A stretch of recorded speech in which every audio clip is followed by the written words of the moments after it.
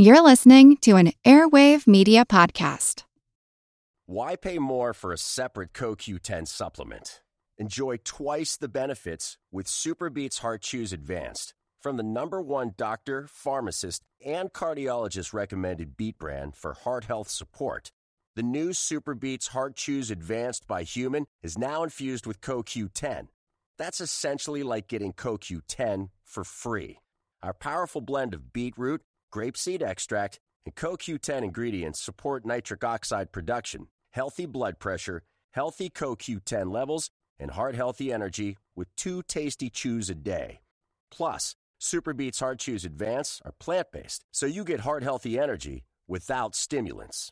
For a limited time, get a free 30-day supply of SuperBeets Heart Chews on all bundles and 15% off your first order by going to radiobeats.com and using promo code DEAL. That's radio, BEETS.com, code DEAL. Tech moves fast, so keep pace with the Daily Crunch podcast from TechCrunch. With new episodes every day, this podcast will give you a quick overview on everything you need and should know about startups, new tech, regulations, and more.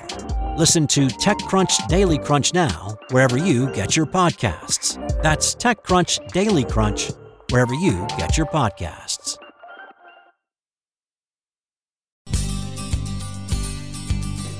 Don't know much trigonometry. Don't know much about algebra. Don't know what a slide rule is for. Okay, 145 times 14. Hey, Gary. Hey. What's that? Huh? Oh, it's my old slide rule from middle school. Just trying to figure out how many calories in those Fostic's Fruity Nutty bars I ate this week. Yeah, okay, but why the slide rule? What happened to your pocket calculator? I left it on the train a couple days ago. Well, you could do that multiplication with pencil and paper, couldn't you? Yeah, when I was in the 8th grade I could. Not now. Never was into math much. I'm Seth Shostak, and he's Gary Niederhoff. Molly Bentley's on travel. Yeah, Gary, a lot of people say that they're not fond of math, but really, math is the queen of the sciences. Why is that? Can it move an unlimited number of squares in any direction? The German mathematician Carl Friedrich Gauss made that statement in the 19th century, queen of the sciences, because mathematics, pure reason, turned out to be so good at describing nature. I mean, who could have imagined this little intellectual exercise, math, is the rule book used by nature? Gauss? I remember that name from my statistics class, the bell curve and all that. Yeah, that's right, also known as a Gaussian curve. Useful for describing all sorts of things, from the motions of stars in big clusters to the distribution of political opinion. Statistics. Wasn't it Mark Twain who said there were 3 kinds of lies? Lies, damn lies, and statistics? Well, I guess he wasn't a big fan of statistics. But it's true that math is a tool, and you can always use tools to, make off-base arguments. So math can be misleading. Public probably figures that just because a news story quotes numbers, things like a poll with a margin of error of 3% or something like that, it must be true. What was that? Oh, I just killed a fly with my slide rule. All right. There's just something about the psychology of numbers. I talked to Charles Seife, a professor of journalism at New York University, about this. He has a new book out about how people misunderstand math called Proofiness. So I asked him, why is it that if cosmetic maker L'Oreal, for example, claims that its extra volume collagen mascara gives lashes 12 times more impact, we're impressed? I mean, that's quantitative, 12 times. Is that why we're impressed? Because they used a number? We are trained to think that numbers are pure. Mathematicians know that numbers are as close as you can get to absolute truth. 2 plus 2 is 4, no matter what happens, no matter what you do, no matter how you look at it. The problem is that real-world numbers that come from measurement, numbers that come from science and observation, aren't pure like the pure numbers of mathematics. They're error-prone, they're faulty, and they can be made to lie. And bad numbers seem to have that aura of purity, even though that they have these flaws. Okay, so we're just misjudging their importance. Mark Twain talked about lies, damn lies, and statistics, and all three are often used to make specious arguments. Maybe you could give me an example. Well, the great-granddaddy of numerical lies happened in the 1950s when Senator Joe McCarthy held up a sheet of papers, and he said, "I have in my hand a list of 205 communists working for the State Department. That number, 205, gave his claims such specificity that even the White House said, what does he have? He must have a list here. It turns out he didn't have any names. He had to go to a newspaper baron to say, could you give me some names, please? It was a made-up number, and the number changed. It went down to 87, back up. But because he gave that specificity to the number, because he was able to tag it with that number 205, people believed it, people took it seriously. And as a result, this obscure junior senator became one of the most divisive figures in 20th century politics. One of the points that I found very interesting in your book was this term casuistry, and I probably am mispronouncing it, but that seems to be the mistake of inferring cause and effect relationships from phenomena that seem to track one another. One example you cite, there's the Princeton tokamak experiment, and this is just a long-running effort to develop practical nuclear fusion at Princeton University. And one of the people connected with selling the public on this idea tried to link cheap power with lifestyle. A better lifestyle depended on cheap power. And, those two do seem to be linked. Yes, they're absolutely linked. The more power a country produces and consumes, the longer its citizens live, the fewer infant mortality deaths you get. Generally speaking, everyone's happier. The problem is, it's an error to say that by building more power plants, by producing and consuming more energy, we will improve our lifestyle. Even though these two ideas are linked, one is not causing the other. You could just as easily say that the more internet we use, the longer people live. The more cars we drive, the longer we live. The more edible underwear we eat, the longer we live. And this is because we're a technological society, and the more technological society is, the better its hospitals are, the better its medical care, but also the more power it consumes, the more cars it drives, the more internet it uses, and the more edible underwear it eats. So indeed, the people who are producing edible underwear, and I have to say that's a product that I haven't come across recently, but those people should be advertising, you will live longer by eating this underwear. It's the same argument. It's absolutely the same argument. And it occurs all the time. You have people saying that A is tied with B, therefore A causes B. It's all over the place, but it's really damnably hard to show that A causes B just because they're tracking together. I'm speaking with Charles Seife, the author of Proofiness, The Dark Arts of Mathematical Deception. Well, Charles, many of these things are they're misleading, but they're by and large kind of harmless. But one example that's clearly not so harmless, and that we've discussed frequently on this program, is the claimed link between autism and the vaccination of children. Maybe you could tell me a little bit about that. Yeah, this is a long story and a large can of worms that I'm sure you've gone into in great depth. There is a movement that believes that childhood vaccines, for various reasons, are responsible for causing autism in children. And there's been a number of theories out there. One, which was recently discredited, had to do with the measles, mumps, rubella vaccine specifically caused some leakage of virus through the gut. Another theory had to do with a preservative called thimerosal, and the idea was that thimerosal, which causes mercury, was somehow poisoning children's brains. The problem is, all the evidence seems to point to the fact that these vaccines had nothing to do with the advent of autism. That, in fact, if you look at other countries where thimerosal was cut from use entirely, you saw no drop in autism rates. And this also may be a case where diagnosis is changing over time. If you look at California, there was a very rapid increase in autism in the late 90s, early 2000s. At the same time, there was a very rapid drop in generalized mental retardation. So it looks like that this was actually a classification issue, that doctors are getting better at labeling and diagnosing autism rather than just lumping it with this is a general problem child. So this is a situation in which there's a lot of emotion. Obviously, if you have an autistic child, you want to be able to blame something other than genetics or happenstance or whatever. And so I can understand that you misjudge the evidence. But in general, there's a problem here with what you call risk management. We're very poor at judging real risks, despite a lot of statistics. I mean, people worry about their child being abducted while waiting for a school bus, and consequently they throw the kid into the car and they drive them to school, whereas, frankly, from a statistical point of view, that's the wrong strategy. Yeah, we obsess over dramatic consequences with low risks, and we ignore the everyday mundane risks that we take all the time. And the autism vaccine issue is a good example. We vaccinate because there are deadly diseases out there, and our children, by vaccinating, reduce the incidence of these diseases. There is, with certain vaccines, some problems that occur, allergic reactions. You can even have something called anaphylaxis if you're not careful, which can be deadly.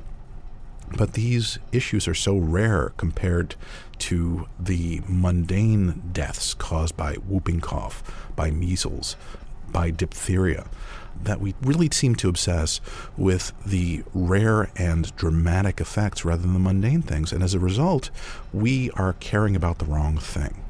Well, let me take the other side of that, because it isn't just a matter of overstating the risk of certain things, such as the chances that your child will be abducted in the early morning and waiting for a school bus. There's the question of understating risk, and that applies to the space business. You don't seem to think much of the private space initiatives, such as the one from Richard Branson of Virgin Galactic. Yeah, Virgin Galactic is now soliciting rides. They're trying to get people to spend a couple of $100,000 for a quickie suborbital flight with a new launch vehicle. Now, historically, manned spaceflight has been a 1% disaster rate. From the beginning of spaceflight to now, about 1 in 100 times you lose the crew. And maybe technology can reduce that a little bit. Maybe it goes down to 0.5% or so. But the thing is, 1 in 100 or 1 in 200 is a really high risk. We're not aware of it. But if airplanes crashed at the rate of spacecraft, we would be losing tens of thousands of people every day. It's simply unacceptable to have a 1 or a 0.5% risk for things that we do every day. So to portray spaceflight, commercial spaceflight, as something that is just like a hop over the Atlantic is deceptive in my mind. It's portraying something that is extremely risky as something that is mundane. And I believe that once Virgin Galactic gets off the ground and they start launching people into space, they're going to lose passengers fairly rapidly. Yeah, I take it you haven't bought your ticket yet. Oh, no. Not that I could afford it, but I wouldn't even if I could. Perhaps nothing typifies proofiness as much as polls. We have polls about politics, of course, but also about everything else, including sex and UFOs, and sometimes those two subjects combined. But polls, while they might sound authoritative, they can go wildly awry, can't they? I mean, people don't seem to understand the errors inherent in polls. Whenever a journalist talks about a poll, you'll see some lip service about the margin of error. And the margin of error is this catch-all term to describe the problems with taking a small sample of people and extrapolating to the entire population. And journalists tend to treat, if there's a small margin of error, it means that the poll is a good one. The problem is, when polls go wrong, the margin of error never captures what the problem is. Often polls are biased. The nature of the language makes it almost preordained that people will choose one person over another in a popularity contest, or that they will choose one opinion over another. People lie to polls all the time. If you take a sex poll, you will always find that men have more sexual partners, heterosexual sexual partners, than women do. Now, this is impossible because every time a man has sex with a woman has sex with a man. So on average, they're having the same number of heterosexual sexual partners. But consistently, polls show that men have sex with more women than vice versa. All right. So, Charles, the bottom line, what's the take-home message here? Better numeracy, more math skills, or is this just a hopeless case that we're going to live with forever? I think that there's a very deep problem in our society that we don't understand numbers, and we don't have the knowledge to spot a bogus number when it comes our way. I think the take-home message really has to be, when there's a number that comes your way, sniff it. Does it seem right? Does it seem like it comes from a reputable place? And does it make sense? It may be that it doesn't, and if your BS detector is going off, there's usually a good reason for it. So never take a number as gospel. Always give it a sniff. Charles Seife, thanks so much for talking with us today. Thank you. Charles Seife is a professor at New York University and the author of Proofiness. You still trying to do your multiplications on that slide rule, Gary? Yeah, but I'm not sure where to put the decimal point. Well, it's always a problem with slide rules. Look, why not use my forefinger? I've got it right here. It's not really cheating. Here. Hey, this is a pretty nifty calculator. It's 12 times better than the one I left on the train. You know that calculator, Gary, not to mention your cell phone, your iPad, and all that other high-tech gear you carry around, depends on quantum mechanics. No, do I need to know that? Well, maybe not, but transistors, which are the basis of all modern electronics, actually work thanks to this weird physics that scientists developed in the 20th century. We'll hear more about how quantum mechanics came about and how it's shaping our lifestyles in a moment. It's Method to Our Mathness on Are We Alone?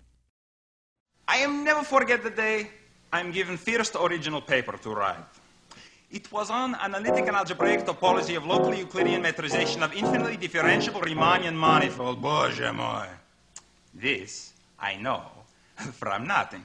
Welcome back to Are We Alone? I'm Seth Shostak. And I'm Gary Niederhoff. Molly Bentley's on travel. That was Tom Lehrer singing about a mathematician named Nikolai Ivanovich Lobachevsky. Analytic algebraic topology of locally Euclidean metrization of infinitely differential Riemannian manifolds. That sounds like a tough homework problem. Did this guy Lobachevsky actually exist? You betcha. 150 years ago. He was a Russian mathematician, famous for developing non-Euclidean geometry. Famous, huh? What's non-Euclidean geometry? Well, you may remember being taught that parallel lines never meet. Uh-huh. Okay, if you strap two laser pointers side by side, the beams will shoot out to infinity without ever crossing one another. That sounds right. That has to be right. Right? Well, it is in a Euclidean universe, the kind you learned about in school. But Lobachevsky considered a kind of space where parallel lines might meet, those laser beams might cross. Sounds perverse, but so what? Was this just a mental exercise? Well, it turns out that the real universe, the one we live in, might not be Euclidean. In particular, Lobachevsky's strange geometry turns out to be useful for Einstein's theory of general relativity. The universe seems to be, in some sense, non-Euclidean. So this abstruse and abstract math might really be describing the universe? That's nutty. I mean, that's like claiming that modern art depicts reality better than photographs. Hey, Gary, consider our view of atoms, so-called quantum mechanics. I mean, that's pretty non-intuitive, too. Matter that does weird things and behaves sometimes like waves. In Newton's time, physics was simple. The math was straightforward. But the mathematics of quantum mechanics was just weird and bizarre. And yet today, quantum mechanics has tons of practical applications, from computers to cell phones. I spoke to Jim Kakalios, a professor at the University of Minnesota, who's written a book entitled The Amazing Story of Quantum Mechanics. Most people think quantum mechanics is this very difficult to understand mumbo-jumbo that only works out at the particle accelerators, such as the Large Hadron Collider out in Geneva, Switzerland. But really, quantum mechanics underlies nearly all the technology we use all the time. Cell phones, laptop computers, magnetic resonance imaging, DVDs, iPods, even television remote controls. None of these are possible without semiconductors and solid-state physics, neither of which are possible without quantum mechanics. So really, to explain how what appears to be an esoteric science really is all around us, I thought this would be a good opportunity to try to demystify the subject somewhat. Well, I know that you're a great fan of science fiction, particularly the comics, the pulp fiction that of your youth and mine too, now that I think about it. And it featured all kinds of really wondrous superheroes. You've written a book about the physics of superheroes. Well, in the 1950s, were these comic books touting a future festooned with devices based on quantum mechanics? No, actually. They promised us that by the 21st century that we'd have jetpacks and flying cars, when what we got instead were cell phones and laptop computers. Personally, I feel lied to. But on the other hand, they knew that there would be computers in the future, and they figured they'd be powerful, and at the time, computers used vacuum tubes. So to make a large, powerful computer, you needed to make it bigger. And so the computers envisioned in the future were the size of rooms or even larger. And at that point, only a few corporations and the government would own computers. There'd be no reason to link them together. There'd be no reason for the internet or the World Wide Web. So really, without transistors, which again are a development of solid-state physics, you wouldn't have the ubiquitous computers, you wouldn't have the web. Now, for anyone who hasn't fought their way through sophomore physics in college, quantum mechanics probably sounds like something incredibly esoteric, or maybe it's just a bunch of tiny, tiny guys who work on your cars. And yet, quantum mechanics was kind of forced onto scientists at the beginning of the 20th century.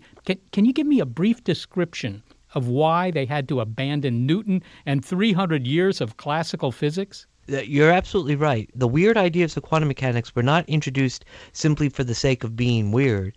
They were desperation moves on the parts of physicists trying to understand experiments that classical electromagnetism and thermodynamics just could not handle.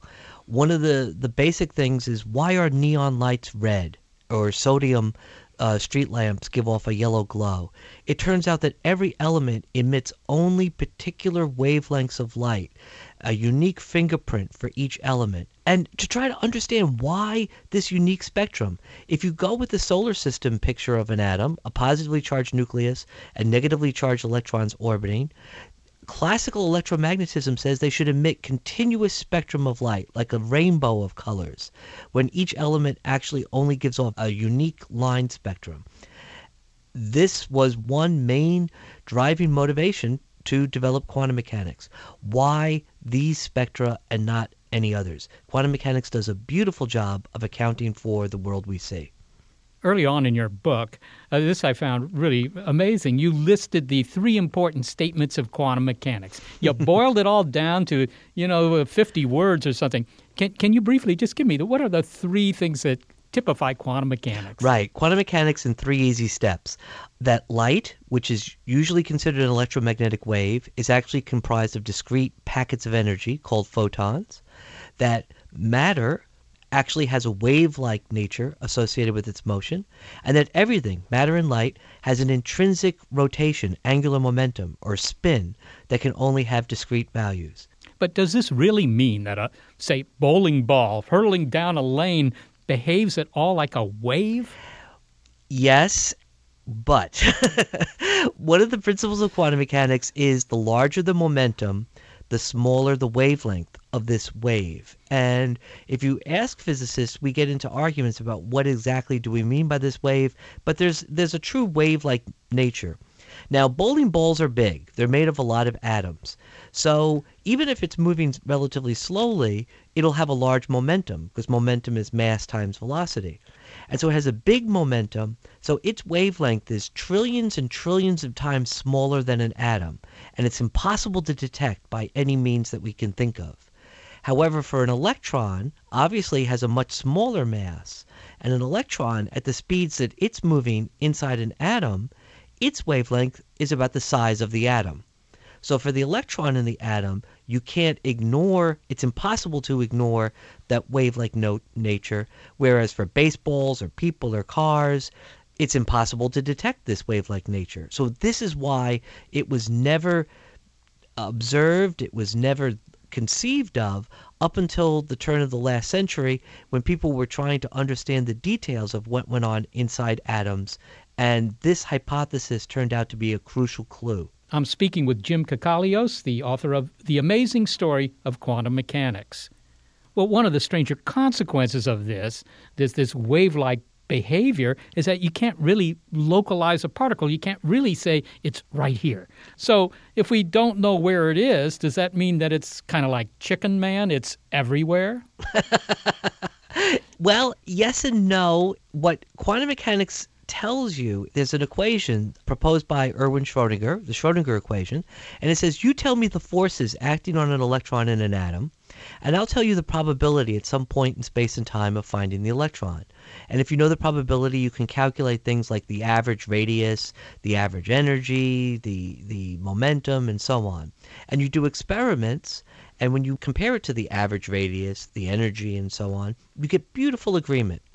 But you can't actually measure exactly where the electron is. And so quantum mechanics gives very precise and verifiable predictions for every experiment that we can conduct.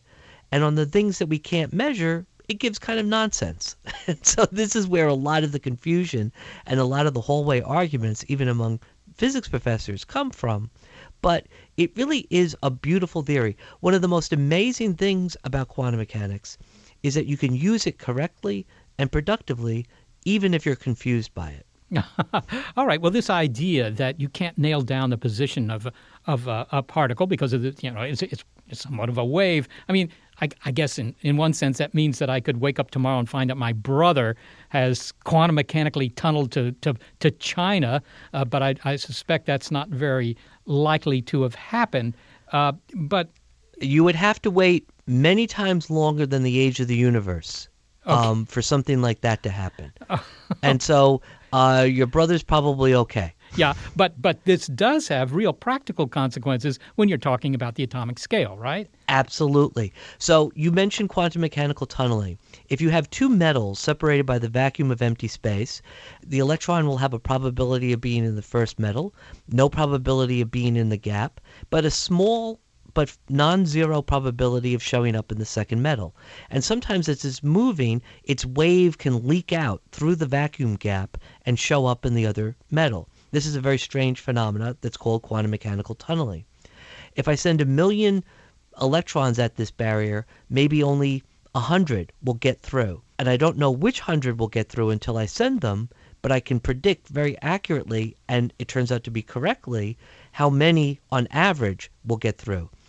You have tunneling diodes in your cell phone, the sensor that reads the magnetic bits of information in your hard drive, all make use of this phenomena called tunneling. This is not some esoteric quantum mechanics nonsense. Real products that we use every day make use of this phenomena in a routine, dependable way. And it's made possible only through our understanding of quantum mechanics. When did that begin? When did we first turn quantum mechanics from an oddball theory into something that you could buy in a store? Right. It took a while. The first ideas for the quantum nature of matter and energy started in 1901 with Max Planck, but modern quantum mechanics really began in 1925, 1926 when Schrödinger and Heisenberg published their theories. By the way, also publishing in 1926, Hugo Gernsback starts publishing Amazing Stories, the first science fiction pulp magazine. So you have these two visions of the future starting off within months of each other. One leads to Buck Rogers and death rays, and the other leads to cell phones. So that's in the mid-1920s and 30s. Scientists are trying to understand how atoms interact and how they interact with light just because they want to understand the universe. A generation later, another group of scientists develops the laser, and separately a group develops the transistor. A generation later still, you get CDs, iPods, DVDs, cell phones, laptop computers, pretty much everything my teenage children would say, without which life is not worth living. None of these are possible without the transistor and or the laser, neither of which are possible without quantum mechanics. If you went to Schrödinger and said, "Nice equation, Irwin, what's it good for?" he's not going to say, "Well, if you want to store music in a compact digital format." But really, without the curiosity-driven research of a handful of scientists, the world we live in would look profoundly different. Well, let's turn a little bit to the future, Jim. Toward the end of your book, you speak a bit about something called quantum entanglement, right? Which, on the face of it, looks like it might allow faster-than-light communication. Is that yes or no? Well, on the face of it, it might, which is one of the reasons why Einstein hated this idea. That's the thing he called spooky action at a distance? Was that? Exactly so. Mm-hmm. That's exactly what he referred to. And basically, you can get two waves to interact with each other, and so they kind of form like a ribbon that could be infinitely stretchy. And so you can do something to one end of the ribbon, and it is felt all throughout the ribbon at the same time, no matter how far you've stretched the two ends apart. So that's this idea of quantum entanglement and how you could transfer information from one point to another, possibly faster than light. there are scientists that are working on developing quantum computers that make use of this phenomena. It's very difficult, and anything that could disturb this stretched ribbon, like interacting with the outside world, can destroy this coherence, this superposition. And once you snap the ribbon, of course, doing a measurement on one end doesn't affect the other end at all. So there's some very real, non-trivial, challenging problems to overcome before we ever get true quantum entangled quantum computers, but people are working on it very hard nonetheless. Do you think we'll have faster than light communication, or do you think it's actually ruled out and we just don't realize it? I might have to punt on that.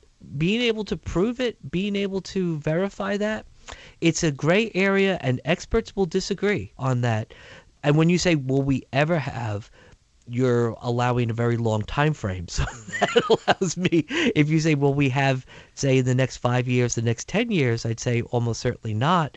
But if you say, will we ever have, when you compare what life was like just a couple of 100 years ago to what it is now, it's hard to say what we'll never have.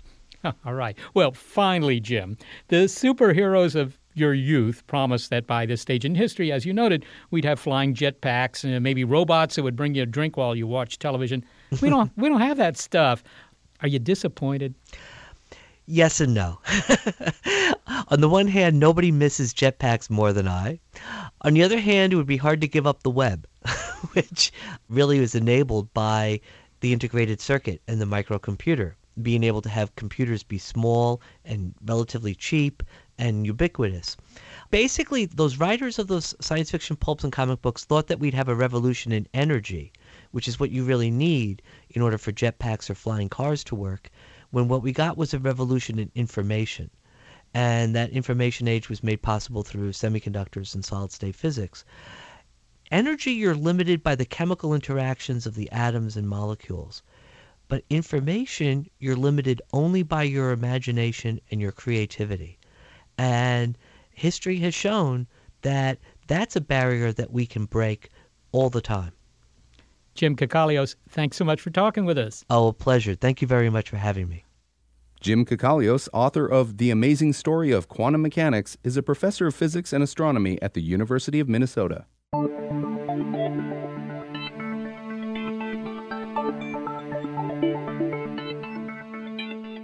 Quantum mechanics is the way we describe the physics of the very small, but relativity forms our description of the very large, the entire cosmos. Well, physicist Leonard Mlodinow has just written a new book with Stephen Hawking about cosmology, the physics of all existence. It's called The Grand Design, and in it the authors are being a bit provocative by saying that we no longer need God as a creator of the universe. What we're saying by that is science can explain the origin of the universe and also why the laws of physics are what they are. And those two issues are issues that in past centuries science could not explain, and people turned to theology or philosophy for the answers. But we're saying now that that's not necessary. Science, which can be tested and verified, can actually come up with the explanation for those issues. Well, my first thought when you say something like that is one of the rationales for invoking God was the fact that the universe doesn't seem to have been here forever. There was a beginning of the universe, the Big Bang, and consequently something must have started things. But there's no necessity to invoke the supernatural for that anymore? Well, one thing that science tells us, and this is a bit counterintuitive, is that space and time are intertwined, and they interact with each other, and they interact with the matter and all the energy in the universe. So in our everyday life, and according to our intuition, space is a framework that we move it within, and time is the tick, tick, tick of a clock, and we think we understand, we have an intuitive understanding for these, or that time is one thing, space is a separate thing, and that our presence, or the presence of matter and energy, does not change the ticking of the clock or how space is structured. But what we learned about 100 years ago was that that's not true. That's true in an approximate sense, and with the crude instruments of our senses, that's the way it appears. But when we use modern technology and scientific inquiry, we find that that is not exactly the way it is, and that in certain realms of the universe where the conditions are extreme, it would become very obvious that that's not the way it is, but we don't happen to live there. So when we put that together and we go backwards in time, we find that as we go back and back toward earlier and earlier times, time seems to bend around and become something like a different direction of space. And so the question of what is the beginning is not really does not really make sense. It's something like asking, what is the edge of the Earth? And we know that since the Earth is a sphere, we're living on the surface of a sphere, there is no edge. We used to think there would be an edge, and we used to ask questions like that when we thought the Earth was flat. But since it's curved, we know that there is no edge, and that answers that question. And similarly, the question of the beginning of time has a similar answer. So, in other words, our intuitive feeling of what time is, as you say, some sort of independent parameter of the universe that just keeps on ticking, takes a licking, keeps on ticking, that this is a bit naive, that it's, in a sense, another manifestation of things that we call space, and consequently, does it make any sense to ask the question that you get all the time, which is, what was there before the Big Bang? Where we live, we believe that the laws of physics are the same everywhere and at all times in the universe, but the conditions are different, and under different conditions, things behave quite differently, and so we shouldn't expect our intuition about the everyday world to apply to regions outside black holes or at times near the beginning of the universe. And the mathematics of our theories tell us that things are quite different in those conditions. Okay, so when somebody asks you, what was there before the Big Bang, what do you tell them? That would imply a naive interpretation of a timeline, and that this timeline curls around in the end, and there is no beginning.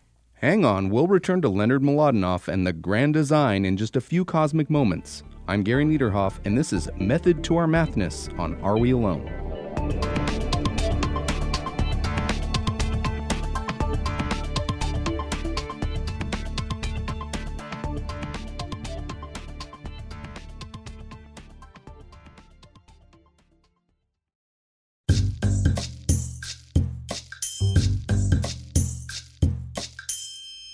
We now return to Seth's conversation with physicist Leonard Mlodinow. Now, what about the other big question that is addressed by the book? And I suppose many people have thought about this, even if they're not physicists. Why is there something rather than nothing? Because, after all, you're lying, in your bed at night, contemplating the semi-infinite, and it occurs to you that, well, maybe existence might never have happened, that there was just an eternal void, and yet there is something. And the answer to that comes from the other major new and weird theory that was invented about 100 years ago. The one we were just talking about was general relativity, which describes space and time and gravity. And the other theory is quantum theory, which was developed around the same time.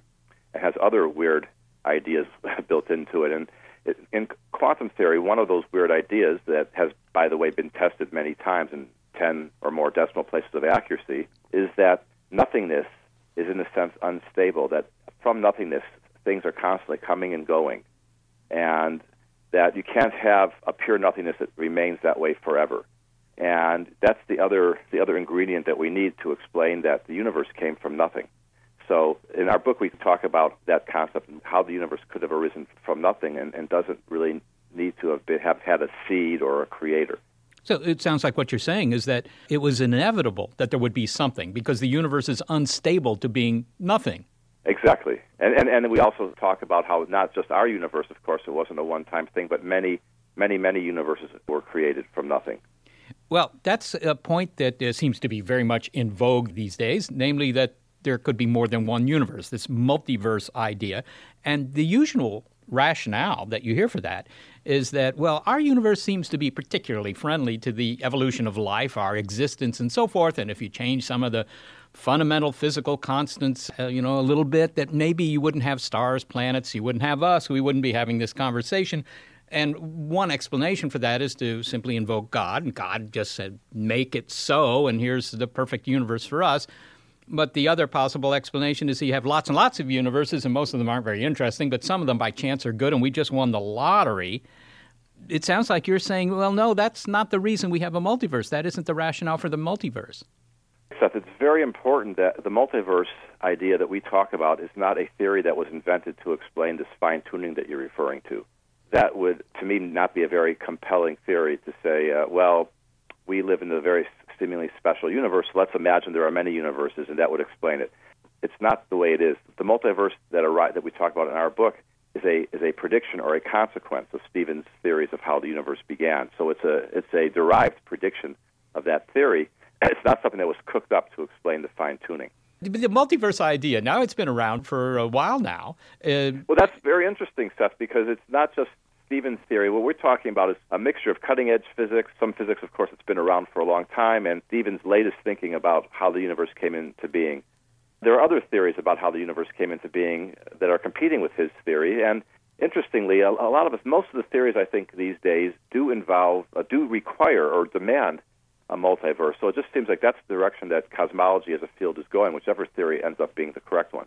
Well, I have to ask this. Are we going to see confirmation or otherwise of the idea of a multiverse anytime in our lifetimes? I mean, is there any hope of proving that there are other universes out there? Well, you never know. I mean, the multiverses are probably unobservable, but that doesn't mean that they can't be indirect effects, just as some of these virtual particles that come up and disappear again from the vacuum are not observable directly, but they do have indirect effects. But the bottom line is that whether or not we observe the other the effects of the multiverse, if the theory is confirmed based on other predictions that it makes, and the theory demands the multiverse, then as a scientist we would give some sense of reality to that multiverse. We would believe in the multiverse. So we don't have to specifically test the multiverse to have confidence in it. What we need to do is to test the theory itself. And I have to say that various elements of the ingredients in the theory have been well tested, but the specifics of the theory itself really await testing to determine whether Stephen's theory or competing theories are correct. And the best hope for that comes from the cosmic microwave background radiation that our satellites are now observing, and the fine details of that radiation, which is, in a sense, the afterglow of the Big Bang. Well, finally, Leonard, since we're talking about theories and really, in a sense, almost philosophy here, there's been sort of a holy grail, I guess, for 3 millennia in physics, which is to find the theory of everything. One theory that explains it all. I seem to gather from your book that this might be too simple an idea, the fact that one theory could explain it all, whether it's M theory, which I take it as some sort of string theory, or something else, that maybe that's not the correct explanation of the universe. Are we going to find a theory of everything, or should we sort of give up on that and look elsewhere? Stephen believes that M theory is the theory of everything. I think what you're referring to is that it's not necessarily believed. We don't know if it's a single theory. It may be a network of overlapping theories. So in that sense, there is no single theory of everything, but one could consider this network of theories to be just as good, to be like an atlas, just like an atlas of maps. It's an atlas of theories, and together that atlas describes everything in the universe. But we don't really know. And when Stephen was asked recently if he could travel in time, would he rather go backwards 100 years or forwards 100 years, he said he would like to go forward 100 years. So that he could see if M theory and his theories have been verified. So we all in science, recognize that we're making theories and we're constantly testing, and that whether or not they are valid will be shown by experiment and observation, and not through the pure power of our minds. Well, then I can't resist asking you, Leonard, if it turns out that it takes a network of theories to explain our cosmos and all the other cosmi that might be out there, if that's the plural, is physics still beautiful then?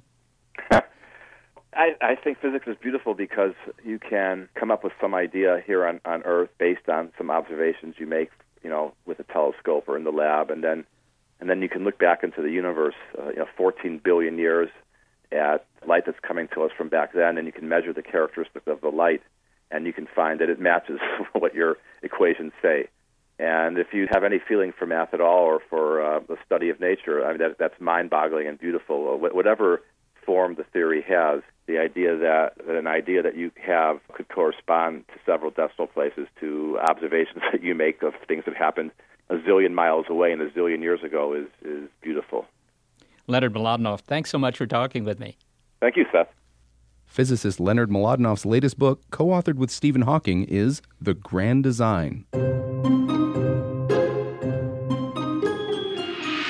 So, Seth, mathematics can do it all. I mean, the DNA of the universe is really mathematics. It defines the structure, the blueprint. Yeah, well, as anyone who's taken high school physics or chemistry knows all too well, math is the language of science. Also engineering. For sure, but just because scientists can usually do math doesn't mean they should also do engineering. I mean, there was the famous case involving George Airy. Airy? Yeah, he was the English astronomer royal in the mid-19th century. And like most astronomers of the time, he was really a mathematician. It turns out Aimee was alive during the first great age of railway construction and was consulted on the stress levels on bridges caused by winds, the wind load. Well, what happened was that the engineer for the North British Railway built a bridge across the Firth of Tay in Scotland using Aimee's estimate of the wind stresses. Shortly thereafter, the bridge collapsed, and Aimee took some flack for that. I mean, in the real world, you need to allow a certain margin of error. Maybe astronomers shouldn't design bridges. Keep that in mind, Seife. Hey, did you ever work out that calorie count? Yeah, thanks to your pocket calculator. Well, that makes me wonder, Gary, since everyone now has some device that can do calculations, do kids still know how to do arithmetic with pencil and paper? I mean, if they can't, that just doesn't sound good to me. Well, why not? I mean, if you have a calculator, why do long division on paper? Well, I don't know, but it just seems like a skill lost. I recently talked with math professor Aimee Ellington about this. I asked her if today's young people can still manage arithmetic without some sort of electronic aid. Research is showing that they can, that the calculator has not had a significant impact on students' abilities to do mental calculations or do paper and pencil calculations, as we call them. So, although I assume they could still do addition and subtraction, I didn't figure they could do, for example, long division. We spent a lot of time learning how to do long division when I was a kid. Can they still do that on paper? What we are finding is that calculators are not changing what the students can do. It's having an impact on what educators are selecting for children to do. So we spend less time on some of the more detailed procedures, but we're picking out the ones that are the most important for them to know how to do. Can you give me some examples of what you mean by that? Doing a long division problem with single or double digit work is still part of the curriculum, but doing a long division problem with 4 or 5 digits is not something that teachers are going to spend time with children on. Okay, but what about the consequences of other technology that seems to dumb down some jobs? I mean, I'm thinking here of cash registers that compute your change. I mean, is that actually a good thing or is it a bad thing? Maybe there are fewer errors, but on the other hand, I figure that these people don't even get to do that very simple math. That's a good point.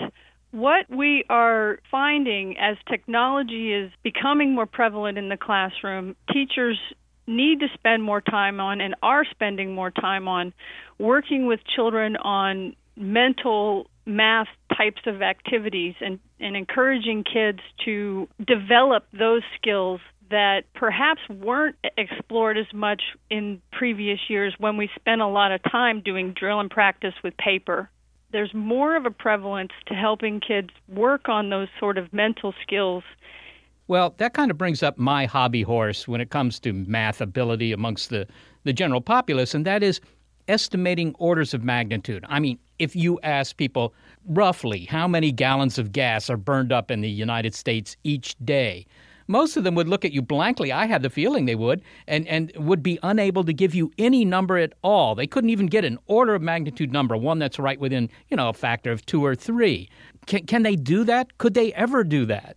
That's a good question. It certainly is an area that needs even more work. There's a lot more emphasis on doing things like that and working on applications of mathematics in real-world areas that would require doing applications related to physics and chemistry and things like that so that children can see why those types of calculations, mental ideas are important.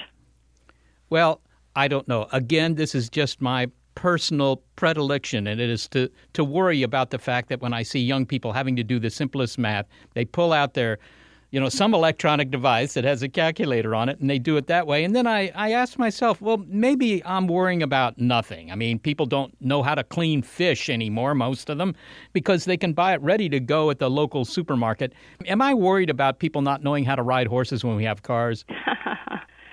No, I think you have a significant worry, one that we definitely in mathematics education are working on. We certainly want a population that understands what they're buying and how they're buying it, even though the numbers are spit out of the cash register as opposed to being figured by some person. But I do believe that's something that is being worked on and is getting more notice in the classroom than perhaps it did 20 years ago when calculators first came out and we threw them at kids and used them for everything. Well, finally, Aimee, I got to ask you, can you do square roots with paper and pencil?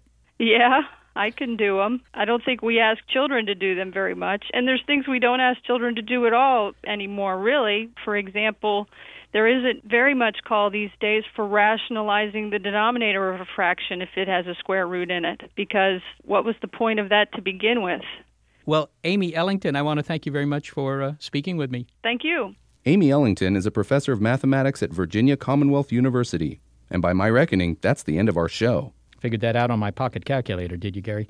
Our thanks to Barbara Vance and Jay Weiler for their help in putting this show together. Also, we very gratefully acknowledge support from Rena Shulsky and Sammy David, the NASA Astrobiology Institute, and the SETI Institute. And our generous listeners. If you'd like to comment, congratulate, or just sound off about our program, please visit Are We a Blog on the Are We Alone website or our Facebook page. All right, comes out to 2,030 calories. Wow, those Fostic's Fruity Nutty Bars are kind of fattening. Sure glad the rappers say they're good for you.